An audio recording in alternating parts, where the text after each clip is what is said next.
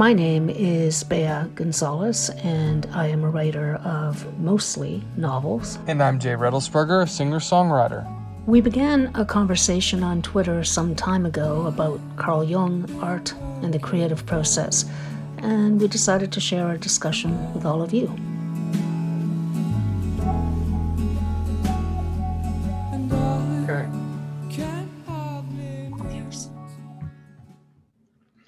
Okay, so the thing that I thought would be good to talk about is something that I've been thinking about for a while, that there's kind of a confusion around the word spirituality.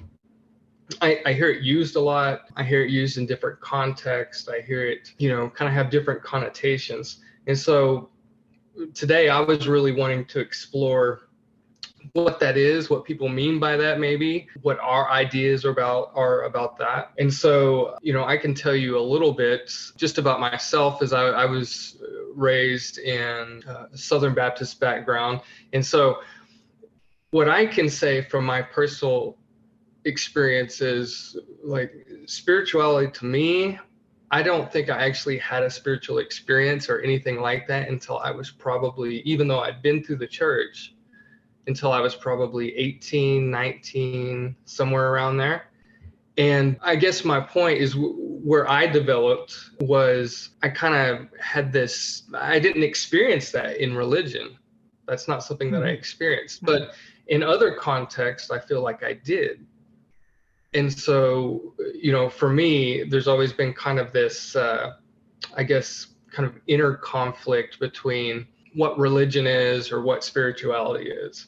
And so that kind of muddies the water for me personally when you're trying to understand what other people mean about spirituality.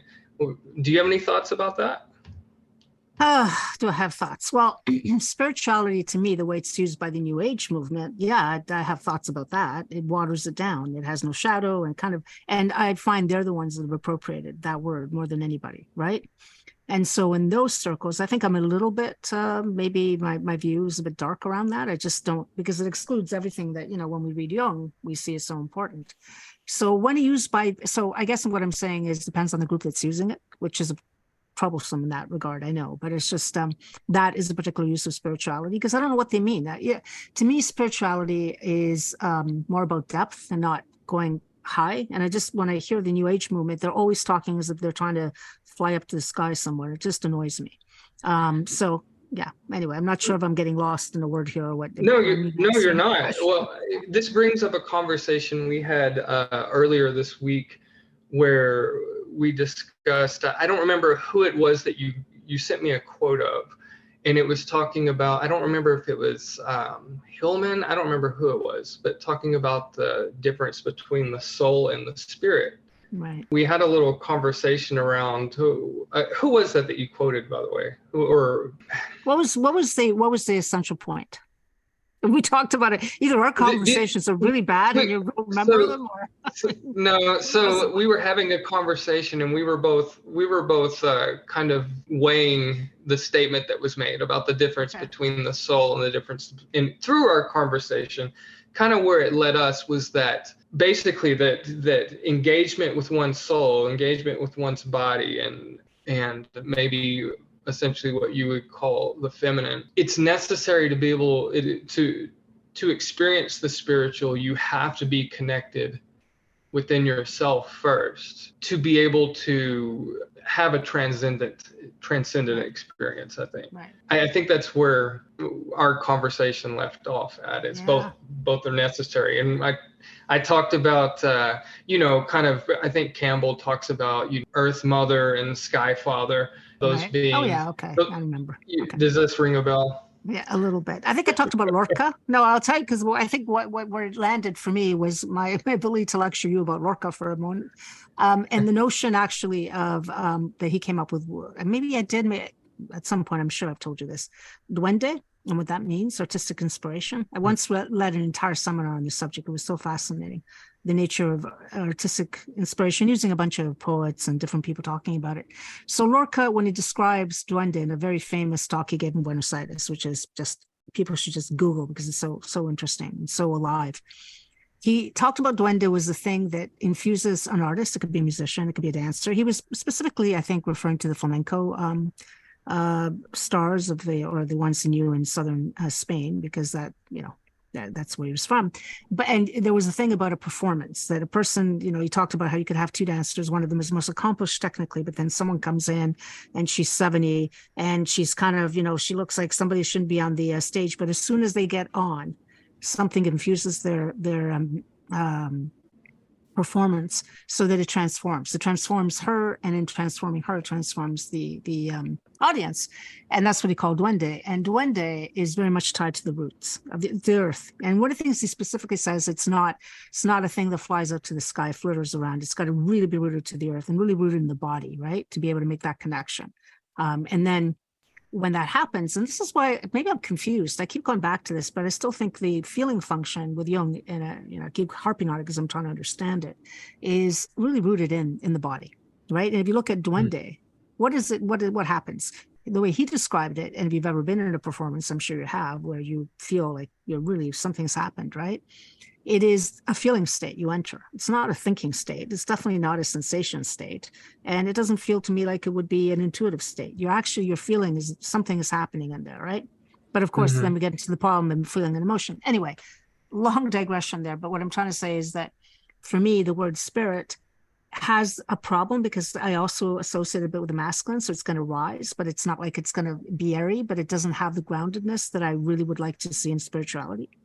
So maybe you put the word together and that's what it evokes. But to me, I have to say there's already a problem I have because it was used in such a context before. But, there are plenty of writers like Richard Rohr, who I really love. He talks about spirituality all the time, even though he's a Franciscan anyway, he is in a particular faith, but he steps outside of it. And that's, I think, is that maybe the way you see it? The spirituality is a word that is allowed to encompass all faiths, all connections to transcendent. Like what is it? Okay, maybe let's rephrase this. What bothers you? I still don't know why it bothers you. I think I've gone on about why it bothers me, but why I guess the real reason it bothers me, I don't know. I see it. I see spirituality on two extremes, or what people say often that may bother me. One being, on one extreme, you have what you discussed with, which really bothers me, which is, the idea of spiritual bypassing, and really how spiritual, what people call spirituality and blissing out all the time, that could be almost seen like an addiction of sorts. But then there's also the other extreme that I think people identify with spirituality, and that's the actual legalistic way of thinking within religion, that I think some people refer to that as their spirituality. And so, do you see what I mean? I see, but I'm more interested in why that bothers you so much, in terms of it's like, so if you're in a specific religion, you can't talk about it as your spirituality. Is that? No. Okay, that's not what I'm saying. I'm talking about that because I believe there are people that are within religion that are connecting. Okay. And so I'm not saying that that's not possible. What I'm saying is the extreme of that, okay, all right, of a religious attitude is clinging too tightly to, rules and conventions and whatnot, in that it may shape what looks like virtue in the world. It may help do that. But would a person say that person is, wow, they're really engaged with some spiritual aspect of life? Right. I guess that's what I'm saying. I see it used, in a wide variety of ways, where you have the very austere, and then you have the blissed out end. Right. So both, I think, so the real problem is both are extremes and probably not where we're headed, right? So the rules thing, I mean, rules are separate from any spirituality. I don't care what anybody says. That's just, to me, they're an opposite. They're an opposition in some way. When you start hammering, this is what your behavior is going to be, and if you're not doing this in a certain way, then you're not spiritual. That to me is almost offensive, actually. So I won't even like talk about that. So I think you almost, with a religion, you have to separate the rules part, which can be intense and have formed, even 2,000 years ago for a specific reason, then be used again in a completely, I could go on about this anyway. Right. So to me, that's the problem right there. Okay. And then I agree with you on the other end, the blissed out, ridiculous, here I am, and then of course, once you're over your meditation session, you go out and you scream at somebody because that's just what happens because you're human.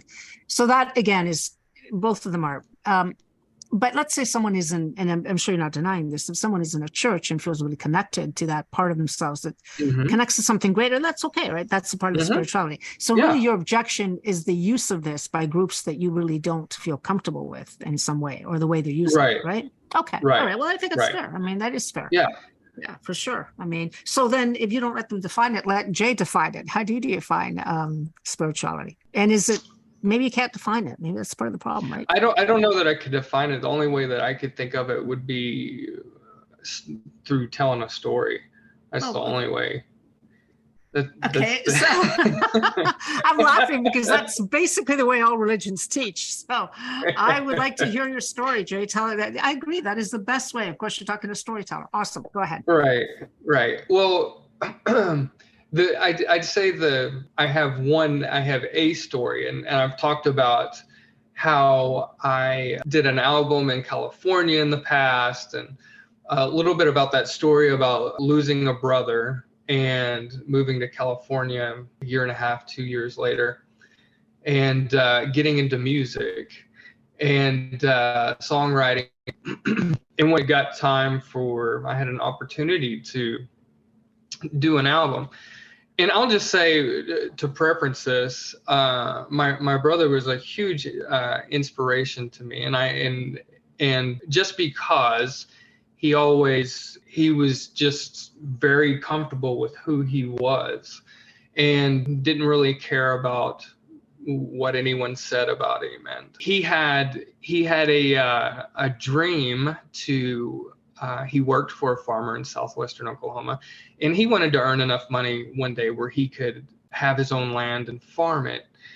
And so that whole idea of his story, I picked up on that in his death. And when I wrote about him for his funeral, what I really valued about his life was his willingness to live his life the way that he wanted to live it. And so that's something that I picked up on and what I wanted to use.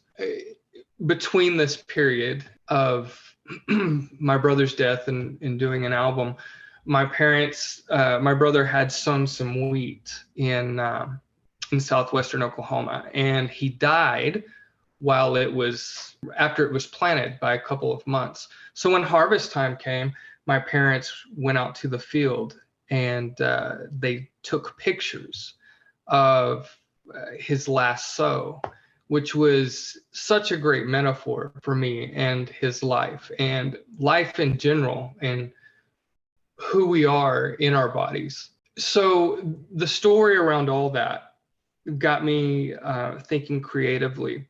I ended up doing an album that was funded through my brother's not only savings, but also parts of his life insurance. And so it was something that my family was really behind, and it kind of pulled us together in our grief.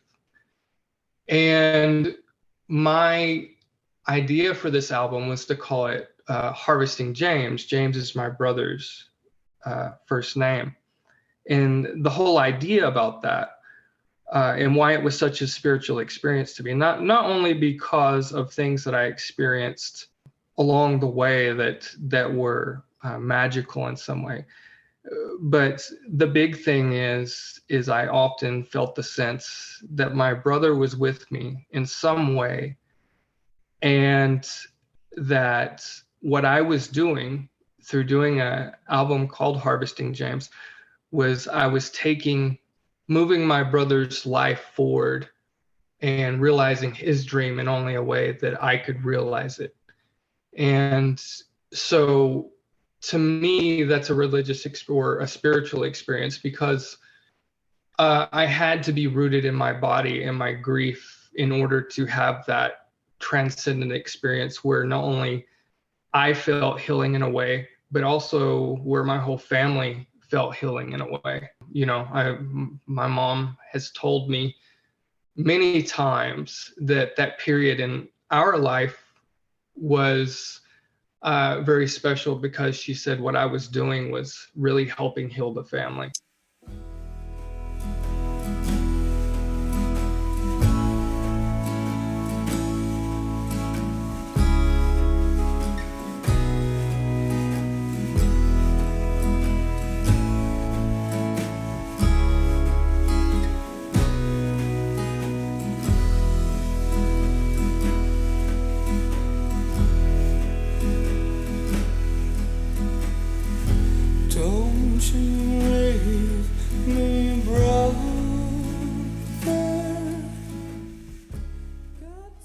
So going through all of this with my family, you know, my mom has told me several times that this was a really special thing for the entire group, that it helped all of us heal this process.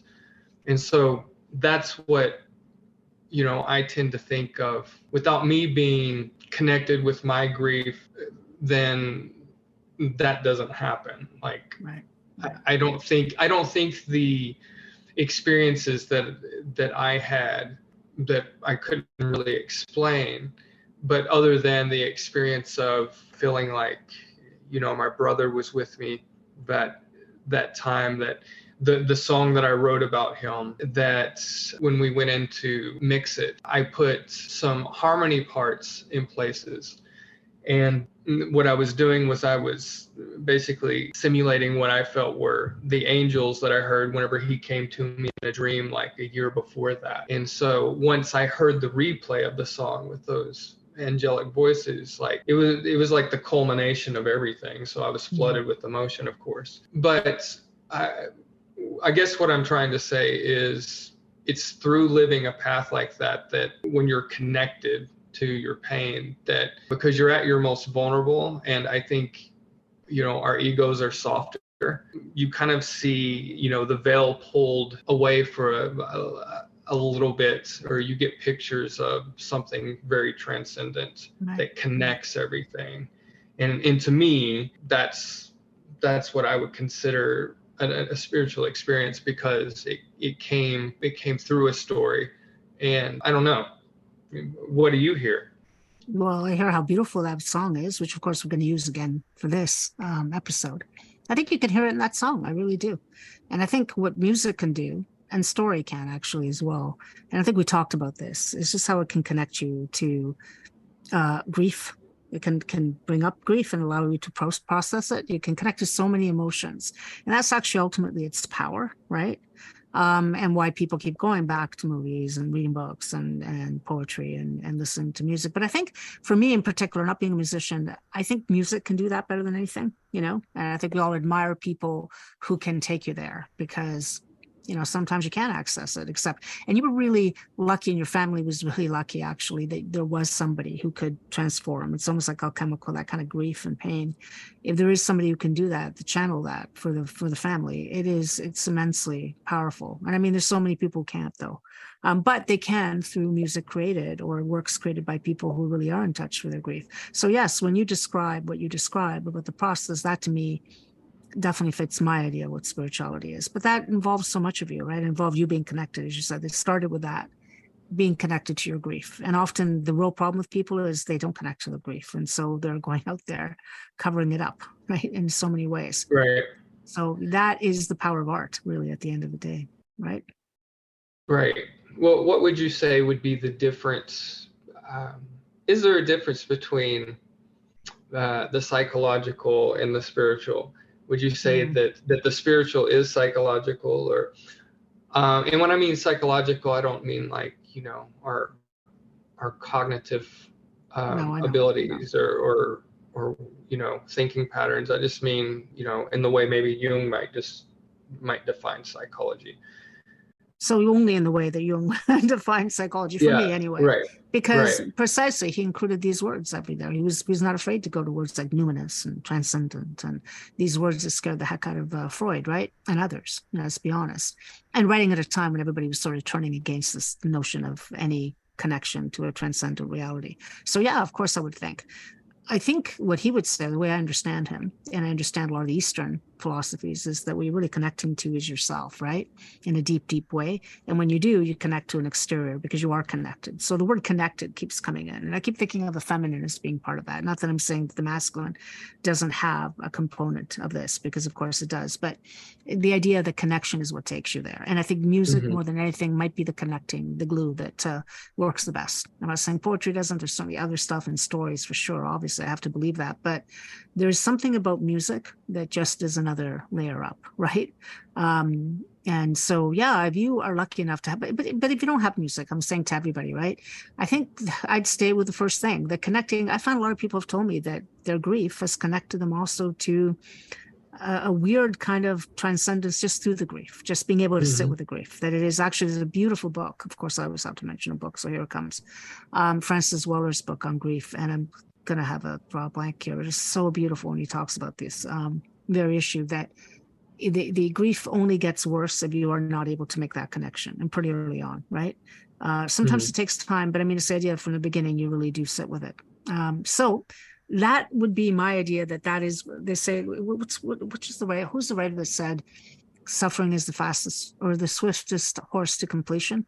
Not even Ben Young, I don't know. But he's certainly quoted as somebody in that world. And that's really hard because you think, oh, I really don't want to suffer. But we do, right? And so the fact that you want to do something with that, to me, yeah, that is also the person, I think, who does this incredible dance performance that makes you feel completely connected to your body. You know, the way I started defining it, and this is going to sound like, you know, I have some sort of prejudice against thinking, but when the thinking mind falls away is how I feel I connect. Like when that just disappears and you stop hearing your stupid chatter who's telling you to do this or believe that or do that, whatever. I feel that's when I connect the deepest. And for me, it's, you know, through mindfulness practices tied to the Sufi work I did, because it was always about the heart. And so I guess it took me there. And sometimes, I mean, I shared a chant that I really love. And I use chant actually to get into that mode, because there's something about chant that just slows your whole body down. And for me, that's actually very important. But yeah, so there are many ways to connect. But for me, what do you make of that? Do you think that makes any sense? The idea that is a moment the words fall, which is funny. I'm a writer. Yeah. But anyway, but I know they're necessary in certain contexts. Yeah. Everything just falls. The thoughts we're carrying are just nothing.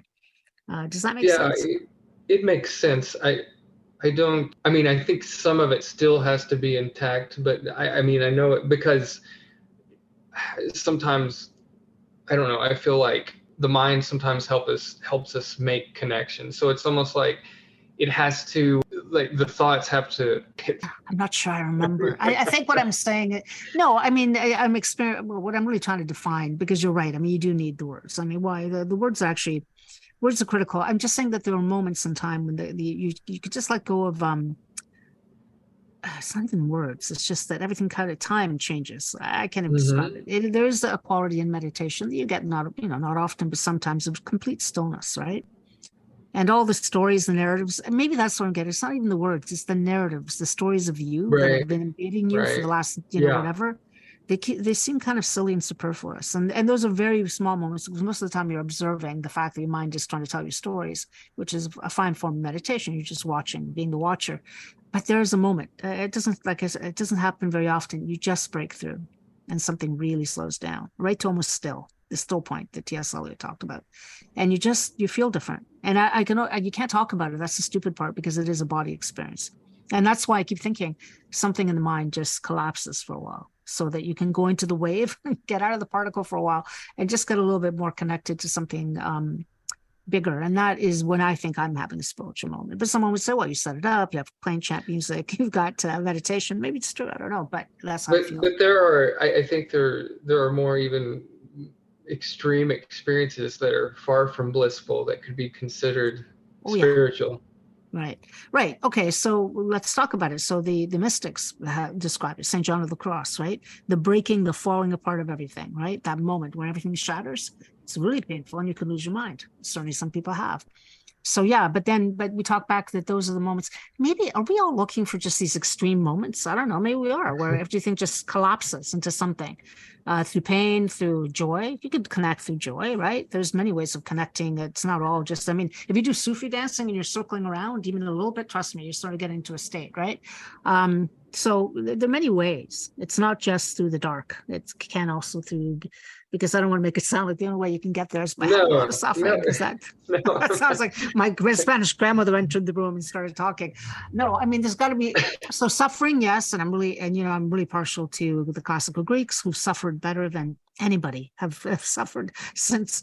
But I also think there's some stories, and we all feel this when we hear these great redemption stories.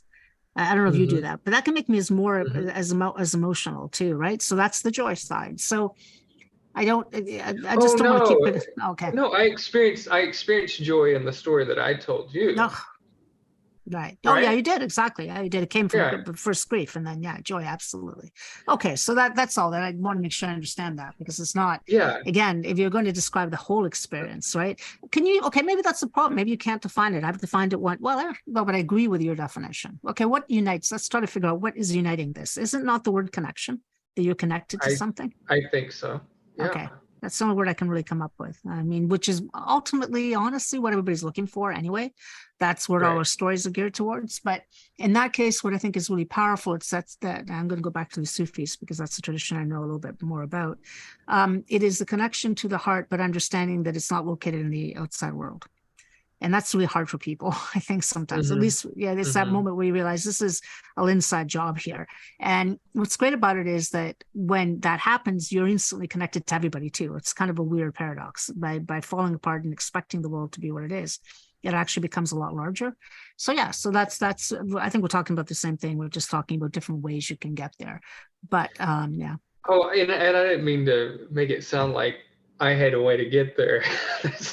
No, you didn't. No, you didn't. But I mean, that's not what I was going. No. You didn't sound like that. But I would say that I do think if having some sort of creative outlet is worth anything, it's got to be worth something at that point in time, honestly, because it is that moment that you're really at the bottom, that you're trying to sort of climb your way out.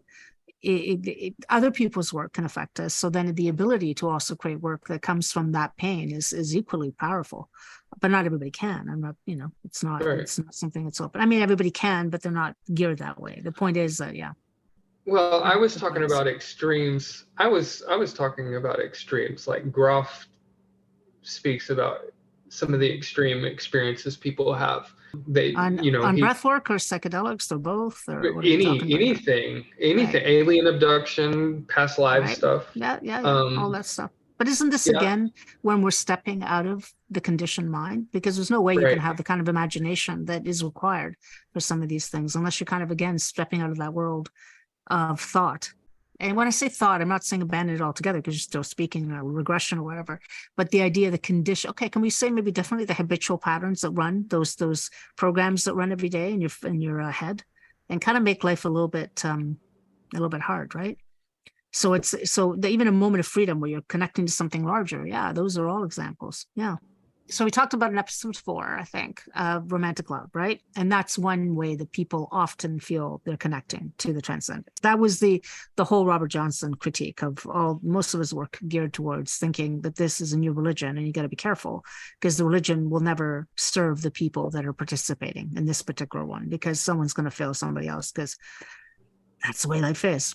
So, but some people do connect through the other for a short time, maybe, but they are connecting to something larger. And yes, it is at the moment, it could be half projection, half not. But the point is, that's another way, right? Through relationship, or through, actually, I argued this with John Price, through conversation. I think people, maybe because I run the Sophia group, I don't feel people give enough value. And this is why it's distressing to see the conversation having gone so angry everywhere. But the value of just conversing with people and being heard in a certain way, right? I mean, that's what happens in therapy, right? You go and you're heard. I particularly find it difficult in therapy, because I need something back from the other. I want to hear the other person's story. I really don't want to be telling my story, because I find it rather boring. So this is one way I think we could create connection. I hope we're creating connection, even in a small way, to value those kind of conversations. But then you have to talk about what kind of conversations, right? Because they're not all equal, right? And so maybe the way I'm going to define it, because I've worked at this the last 15 years, I've built this, small but really important to me, is the ability to be super honest with people about your inner life. It's so easy to actually be honest about what's going on. This is what's going on with my kids or whatever. It's a different kind of conversation when you are allowing people inside to whatever your imagination, your dreams, because that's a hell of a lot more intimate, even though you may not even realize it as you're doing it. So maybe the connecting part here is the ability to maybe connect with people on that level, where honesty is actually valued above, well, whatever else you've constructed. Because I think the reason that works is that then your ego is sort of tamed a bit, for a while, and there is a possibility to connect to something larger. And I felt it in 5-hour meetings, honestly, where I just felt like all of us kind of something in each of us changed, and we don't know what it was. We couldn't tell you what the conversation was about, and we talked about images that mean nothing to anybody, but some weird thing happened. And I go back to the fact that you're listened to very intently and you're participating. You're also giving something back, so you don't feel like it's a one-way street. Does that make any sense to you? Certainly. Making connections with others, you mean? Or connecting deeply with each through the inner life. Yes. Yeah, through the inner life. Like I think the outer life, it's really, we all have lovely friends, right? Who come over, and I love them dearly, and they come over and we have chats about what's going on in the world, blah, blah, blah. And then the mundane part of life. Mundane, not in a negative way, just the ordinary days. But I'm talking about a deeper conversation I may not have with the same people because they don't want to talk about this. But people who are allowing you into their world, their inner world. So yeah, so that's my I guess for me, that's what this has become. This is my form of, connecting to a larger reality. Don't you leave your mom. Don't go away. Please don't go away. Got just one more chance now. Let me see. Okay, so we were talking about questioning what is spirituality, what is that experience, and I think I gave two kind of extreme examples of things maybe that aren't spirituality but are categorized that, or it's kind of enveloped in that language. One is this austere religiosity, and then there's this kind of bypassing of the New Age movement. That okay. So the other thing that happens is, a lot of people, I think, incorporate religious belief to be a form of spirituality. And I'm not quite sure how to make the connection with that and spirituality. To me, spirituality is more of an experiential thing. Mm-hmm. Mm-hmm. And belief to me is more about grasping for certainty. Oh, yeah. Well, I think that maybe that is the difference right there. So here's what I think when you say 2000 and 8000 and you're trying to locate things or whatever, you're trying to locate things in time, right? You're trying to nail it to a specific period. Because, and this is Tom Harper's argument in The Pagan Christ, which is really, really good. What happened with the churches around the time of the Enlightenment is that they needed to adopt scientific language, they thought, to survive. Because if you're suddenly accepting certain scientific tenets that had been denied up to that time, then you have to use the same kind of approach to religion that you're using in science. And so there was a move to move away from the mythological to the more concrete. This happened. We have this relic that can, and of course, especially with Protestants, I think with Catholics, it's still, a little bit more misty, but there was a move towards that. And I think that's when you start seeing it, because when you say something, let's say you say, I know some people believe the earth is so many thousand years old. That's not anywhere you would find, I don't think, in Catholicism, let's say in the 14th century. There would be no mention of that whatsoever. It's actually a little bit irrelevant. But I think what would happen with the Enlightenment is that it brought in a new way of seeing things, and then the church adjusted to that, at least according to Harper, and it makes sense to me. The church then adjusted to that new way by using the same thing. So they realized no longer can we just talk about belief. We have to bring in some of the things that the scientists are speaking, like, okay, can we ground this in, can we find the tomb? Can we find, this or that? And ironically, what they found were scrolls that we've talked about before, which actually kind of questioned what the view of the church was. But, the Shroud of Turin, all these things that are out there that sort of point to reality. But don't you think that it's because of that. And in fact, when you do that, if you're following Campbell's ideas, if you do that, you're actually demythologizing the very belief structure, and that the whole reason that it works is because there's a coherent mythology that you can hang on to, right? And so that's the way. I don't know if I'm interpreting what you said the way. Are you intending it the way that I'm interpreting, or have I gone down a completely different pathway here? Which wouldn't be unusual. What I hear you say is through the concretization of the mythology, you're killing the mythology, or you're killing the actual, possibly even the experiential stuff. That comes. I'm absolutely saying that, because what you're taking what's valuable, which is the mythologizing. It's the theatrical. It's the taking yourself out of your own daily space and time. This happened with the Catholic Church. The priest used to be with his back to the congregation, used to be in Latin, and then they changed that. But part of what was really neat, if you ever did see one of those ceremonies, it's just how you were taken to another space. It was a little bit like entering the theater in ancient Greece, and you can't discount how powerful that is, because people have really cathartic experiences there. So you demythologize, and I'm talking about the great religions, because there's always going to be smaller religions that or sects that can attract people through using both the trying to grasp to facts, whatever they think they are, and plus the mythology. But in general, that's what certainly everybody seems to argue is, and it feels that way to me. I gotta talk about feeling when I enter a church. I mean, if I enter a church cathedral, let's say I just was in Spain. In Spain, you do get this sense of awe just from what's built there, because that was built on belief. But I'm talking a little bit more about the daily kind of thing, right? Where you take a ceremony, which is supposed to take you out of space and time for a second, to take you to a completely different way of thinking and being, gone, right? I mean, music was the one thing, right? This is where I think the English choral tradition is so beautiful, because you go in there and you just feel like you're transported.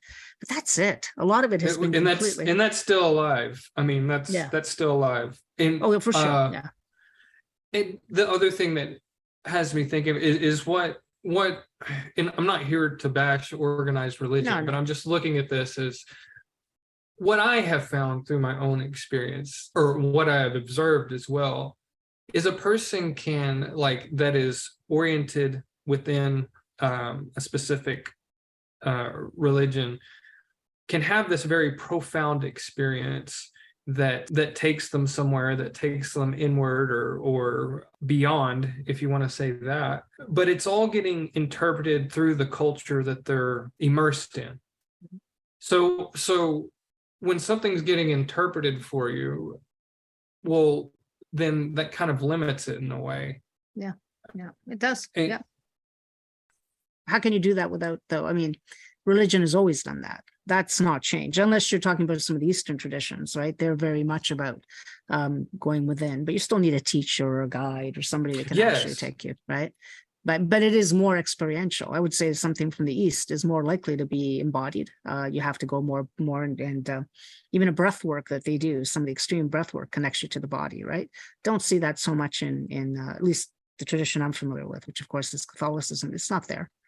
Just maybe on Good Friday, if you go to Seville, you will see extreme behavior, people on their knees all the way behind the Virgin, because, they're giving a mass or praying for somebody, but that's rare. It doesn't really happen. So is that what you're talking about? The idea of just connecting on that level? Well, yeah, I will say it another way. There can be people with very strong held beliefs, what they would refer to as their faith, and they will have an experience, I think, I've seen this, that really they articulate something that transcends that system that they adhere to. Right. Oh. But then it gets put back into that system and kind of digested that way or whatever. I'm saying that a person can have, I'm not saying it's this exclusive thing where if you have these devout beliefs that you're incapable of a spiritual life. That's not what I'm saying at all. Yeah. But that, the belief system is part of the ego. Right. Because it is, I think it's about finding certainty, and that's what the ego wants to do. And it's about, kind of controlling what the world you inhabit is and what everything, it's a way of interpreting things. But then people at the same time that having that, they'll have an experience that will transcend that. Right. And so I'm just, does that make sense? Like it does. What I think I'm hearing is that the one thing is you can have an experience of that minus that whole structure of belief. You can have that experience. We've all had what's called usually unitary consciousness, something that happens where everything shifts. But if you don't have a structure overlaid on it, you don't go to the structure for the rules as to what has happened. You're just caught in the experience. But once someone has that type of experience within a structure, right, that is established, they are going to then tell you what that means. And they're going so how, I'm just playing devil's advocate here, how is this in any way different from a lot of things that are happening now, like psychedelic therapeutic supported psychedelic therapy, or because that's where somebody, or even Jungian analysis. Let's take Jungian analysis, right? You go in, you're talking about a dream with somebody who is an expert in their field, whatever, they did the training. Aren't they also using the exact same structure to take your experience and you're using a language to understand it, right? There is a difference. And of course, in all those situations, there's the capacity for abuse. In a therapeutic situation, there's the capacity for abuse. Oh, yeah, for sure. The difference, I think, the difference, I think, is there is such a collective, those are more intimate experiences, whether you're doing psychedelics with a guide or you're doing psychotherapy or whatever. Whereas in religion, you're more apt to get caught up into a collective thing. So the same person that's interpreting your experience for you, or the same people, you also are brought into, I think there's more capacity for abuse, I guess I would say, with those situations. Okay. All right. I think there's probably, well, we know because of all the cases, at least in my country, that have come against the Catholic Church. They've had to pay out a lot of money to people in schools and people in residential schools. I mean, it's a big tragedy. So we know that this exists. There's a long history of it, actually. And it is rare. It's rarer now, especially, I think, in today's world, it would be, it'd be dangerous to do that. But aren't you kind of talking then about a societal issue as well, right? Because these are communities built on the backs of churches, but they're laws, right? I guess the difference is that in a Jungian analysis, there aren't strict laws that you have to leave the building and live by, right? You don't have to believe anything. You don't have to. You don't have to buy into. Well, you do have to buy into. You do have to buy into a little bit of it. No. I mean, you don't have to. You don't have to buy into this mass contract that has all these other things tied into it. Right. If I believe A, and I believe A, therefore B is true, and if I believe B, then C is true. Right. There's a certain foundationalism, I would call it. Where that's a great word. Fundamentalism, but not foundationalism. That's great. Yeah. Go ahead. So what you're saying is there's a structure. So it's not just the belief. It goes way beyond belief, right? To a little bit controlling of what your life's going to be like. Right. There's more. There is. I mean, there's more of a there's more of a sense of authority, I think. Yeah. No, for sure. We're not just limiting this to religious movements, because I would say there are movements going on today that are not classified as religious, but they're the same. But they're the same thing. Okay, so one of these would be Jay. No. I want you to finish that thought because we're recording and I'll keep it there. That's good. Okay. So what's the rest of that thought? The biggest thing that I see, and I've actually been quite intrigued with it, is the History Channel always has this show on called Ancient Aliens, and they've been running it for about 15 years, and its roots go back to someone that wrote a book in the 1960s that and the thing that has always intrigued me about it is it does have a religious feel to it, but there's also, they are bringing in cross-cultural mythology and symbolism. Now, it's the thing that makes it what I would call kind of more religious is they are taking cross-cultural mythology and symbolism to point to a belief or to support a belief. The idea that the gods were actually extraterrestrials and that they are the ones that seeded this earth, and it is actually a cool mythology when you think about it. And let's say, I mean, it is a mythology to me. No doubt. No doubt. Yes.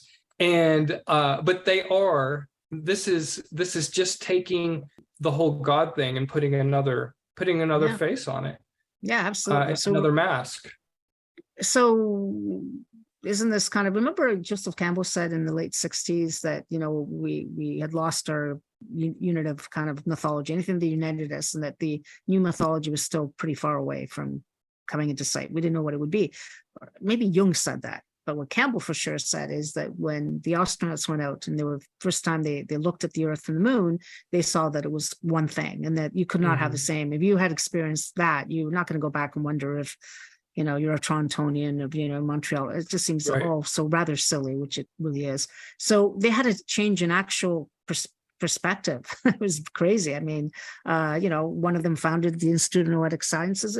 That's Mitchell, just died actually not that long ago. But anyway, the point is that they had a different perspective. So is your argument then that not science fiction, let's talk about extraterrestrials, that would be a version of the new mythology? Because now you go beyond the limits of what we had before, right? Of our seeing. Now we've been able to see what we wouldn't be able to see before.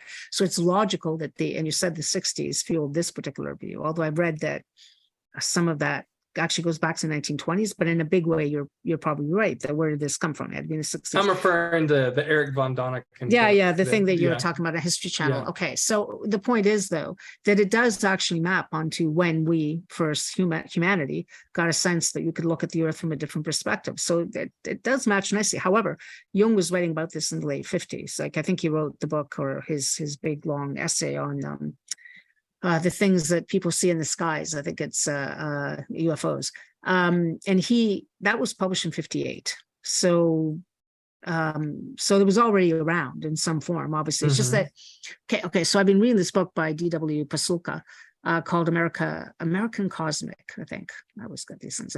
Anyway, the point is, this book is a religious scholar who takes on exactly what you're talking about. She takes on the idea that because she is, in particular, has specialized in the kind of strange experiences. Now we talk about the experiential. This is an experiential thing that people of a mystical bent will have, leaving their bodies, something called bilocality, which is you're in two places at the same time. And she actually wrote her thesis on a bunch of female saints from Spain who had this, who experienced these very strange things. One of them used to exploit the colonies, as they called them, because they took her and they said, look, she can do just crazy stuff, okay?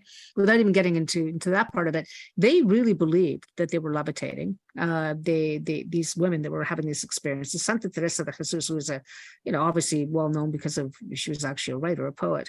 I mean, she had some really extreme experiences that, you kind of think it is equivalent to what people describe when under a very strong psychedelic or something like DMT or whatever. Anyway, so she looked at that and she said that she started reading. She was interested. She was working for 6 years on this book. She was interested in the correspondences between what people experience, what they report experiencing after having an encounter. They've been taken to, I don't know, you would know more of the variations. She doesn't really get into that. She just talks about the experience of thinking you've made contact with one of these beings or situations.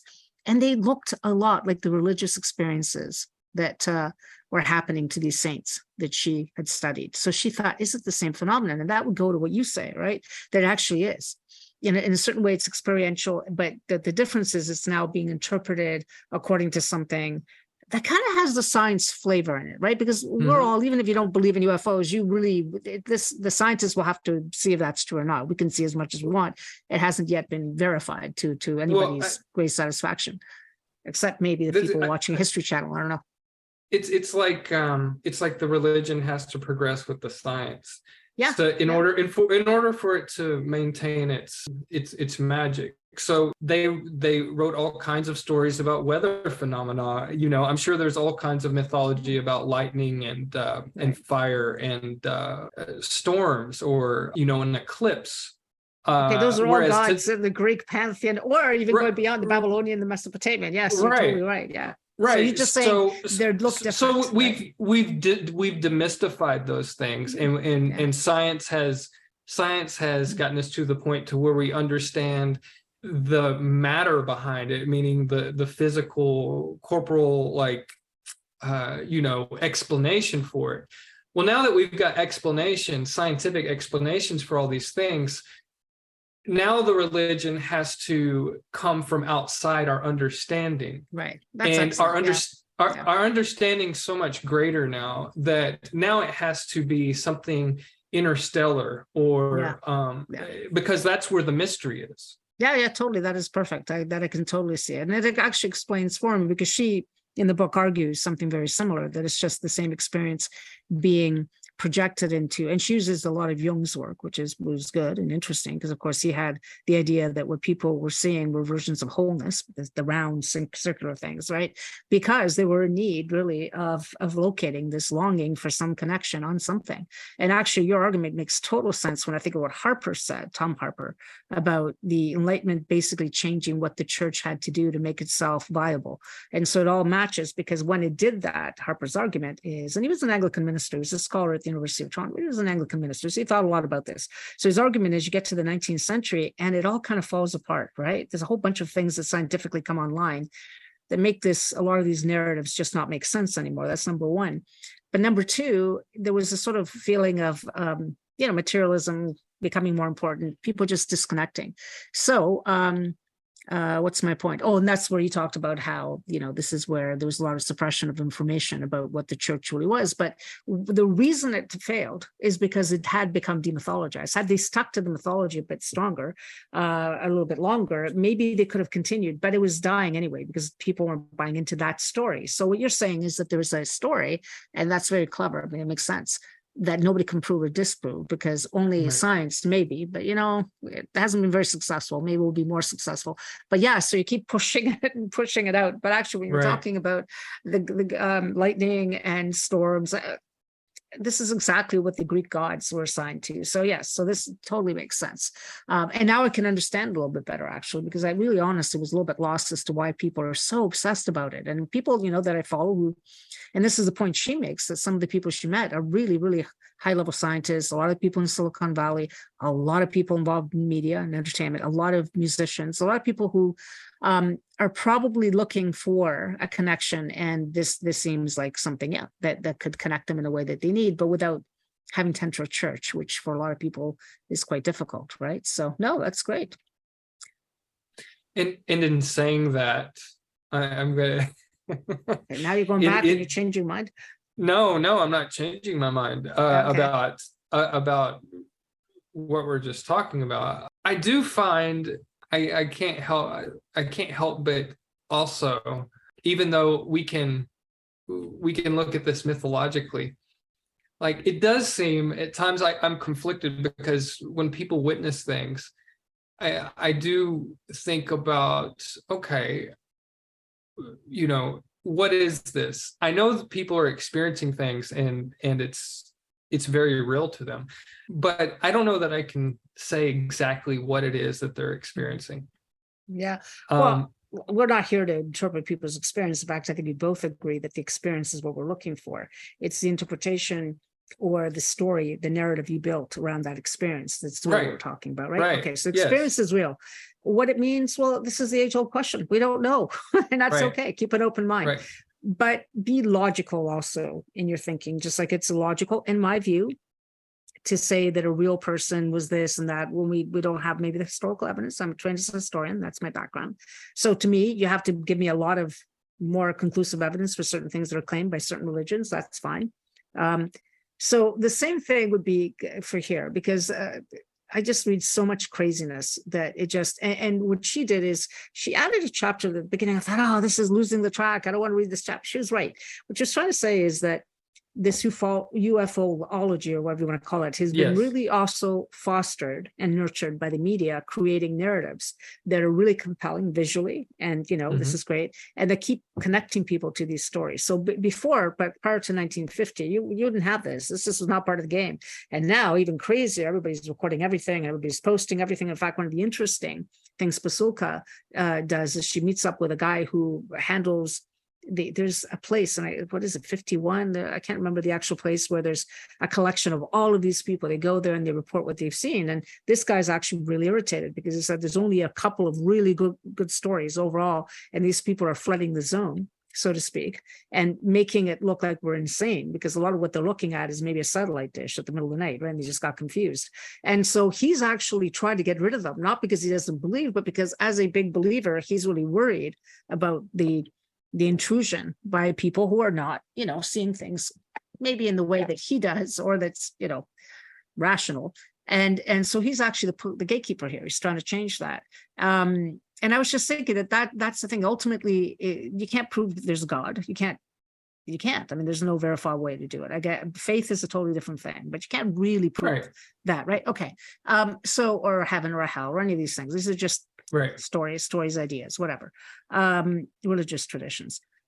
You can't also prove at this moment, and I can't see it happening, that any extraterrestrial ever arrived here. That anything was here. Certainly Atlantis and all the business about connecting. Some of the stuff is just so crazy. It's, to me anyway, that's crazy. Anyway, and then we get into the dodgy thing about proof, right? Because proof has killed so much creativity, in the sense that there are, but if you're trained in any discipline, you know that there are things that are verifiable and there are ththings that are not verifiable. And so I think what we're talking about in the end is that it's a great mythology because they can't be verified. Maybe one day. So what, just like jumping, what would happen if there is proof? Let's say next 10 years, you get some sort of proof that absolutely number one, whatever. Okay. Where do you move the goalposts then? I mean, what's left? The goalpost moves for sure. Yeah, but where do we go? I mean, from there. Right. Yeah, if we basically just forget it, or maybe go back. I mean, it would be interesting to see. No, because after that happens, and I think the 20th century killed a lot of Christianity in the same way, as rationalism, whatever that means, sets in. And this is where it kills the mythological.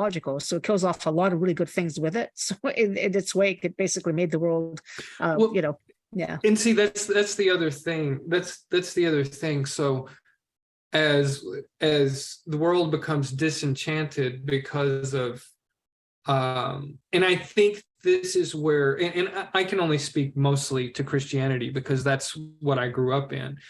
But I think the reason why science is such a feared thing is because it does disenchant that system. Yeah. It disenchants it. And so what do you do in response to that? You either, make a devil out of science, or you find your own science to argue for your belief. So which is essentially is just another mythology you're creating. So those are the two kind of reactions that I see. And it's not, I'm not bashing this. I'm just saying. No, that's what you're stating, what you see as what's unfolded. It's funny. It brings to mind the book that basically put my publisher and like made a lot of money for my publisher, which is the Re-enchantment of Everyday Life by Thomas More, which came out in the 80s sometime. And I mean, it made like it sold like 80 million. It was crazy how much that sold. And he was a monk for a while. He's trained certainly I think he was until he was about 25 or 26. And then he was also a musician. He came out and, then left there and basically started writing these books. But what's interesting about him is his whole book, The Re-enchantment of Everyday Life, is to take what you're just talking about, that somehow the universe became disenchanted. How do you re-enchant it? And his whole idea was, well, you re-enchanted by becoming connected again to the things that you're taking for granted already. So those are small things, just presence, music as a form of meditation, not music as a form to put you to sleep and, and whatever. just to look at the things that that were not sacred, but actually important to you in your life. For me, the experience of finding a great book is kind of an important thing. So making that the sacred, appreciating what's happening day to day. And it must have resonated because this was in the 80s, late 80s, I believe it was released. I mean, it sold a ridiculous amount of books. I think just crazy. Anyway, the point is that message to re-enchant, when somebody writes a book, the Re-enchantment of Everyday Life, something about enchantment, something being missing, that you've killed something that has to be brought back in, right? So there it is. And I think maybe that's where we have to look at it. And frankly, what's troubling about that is Thomas More would be considered by some to be in the category of a New Age thinker. He's not. He's much more profound. He's a therapist, musician. He's a man who's thought deeply about people like Marsilio Ficino and wrote a very good book about him. So no, but the fact is he's speaking about things that are everyday life. And so there is value to that. There really is. It's people's attentions being brought back to a way of looking at the world that actually makes the world come alive. I would also say before we go that the environmental movement can also take the same kind of religious fervor, because it is so much attached to the very, very real problem we have with climate change and trying to save the earth. It's very easy to get very, very, very religious, use that kind of religious language, religious, spiritual. We're going to have a fight about this, but anyway, too, because it is so connected to the earth, and the earth is, in every mythology, that's what we're talking about. So, so do you see that as well? That kind of fervor that takes over. I actually could do it about political systems too. We could go right down. I do, and I think that this connects everyone, because, like Joseph Campbell said, and he used the example of belief and non-belief. As categories of thought. Theism is the belief, and atheism is the opposite of that. And that this is open to all people. That what we're talking about is actually something that is within us, that everyone has access to, whatever that is, because it's part of the human experience. And so you can have a very fervent atheist that worships at the throne of Sam Harris, or Bill Maher. That's one of the thrones. You're seeing this all the time. Jordan Peterson. Right. You're getting all these people who are worshiping. They're just not saying it's worshiping. They take great exception, but they're behaving exactly in the same way. They will defend the hero. They will go out there and hurt anybody or insult anybody that takes them on, even if it's on a legitimate question. Absolutely. No, it's the same thing. So what you're seeing is that fervor being translating into places and people that are frankly sometimes really problematic as well. It's like you're losing your personal authority. So I would wrap it up by saying that maybe what we're both talking about is the ability to retain that personal authority, so that you can mediate your own experience, and you can just experience it. And then when you want to talk about it, you talk about it with whatever language resonates with you. For me, it might be a story, because everything is a story. For you, it might be musically. But the idea that someone is no longer saying, this actually is because you were connecting to the Virgin Mary, or no, that's not. It's my experience. And you keep it and you transform it, or talk about it or not talk about it, but it's your experience. So I think we agree in the end, right? Yeah. Thanks for listening. If you like Jay's music and would like to support the creation of more, follow the link to the GoFundMe page in the show notes. You can support my work by buying my new novel, Invocation, at Amazon, Barnes & Noble, and through many booksellers across the world. For now, until next time.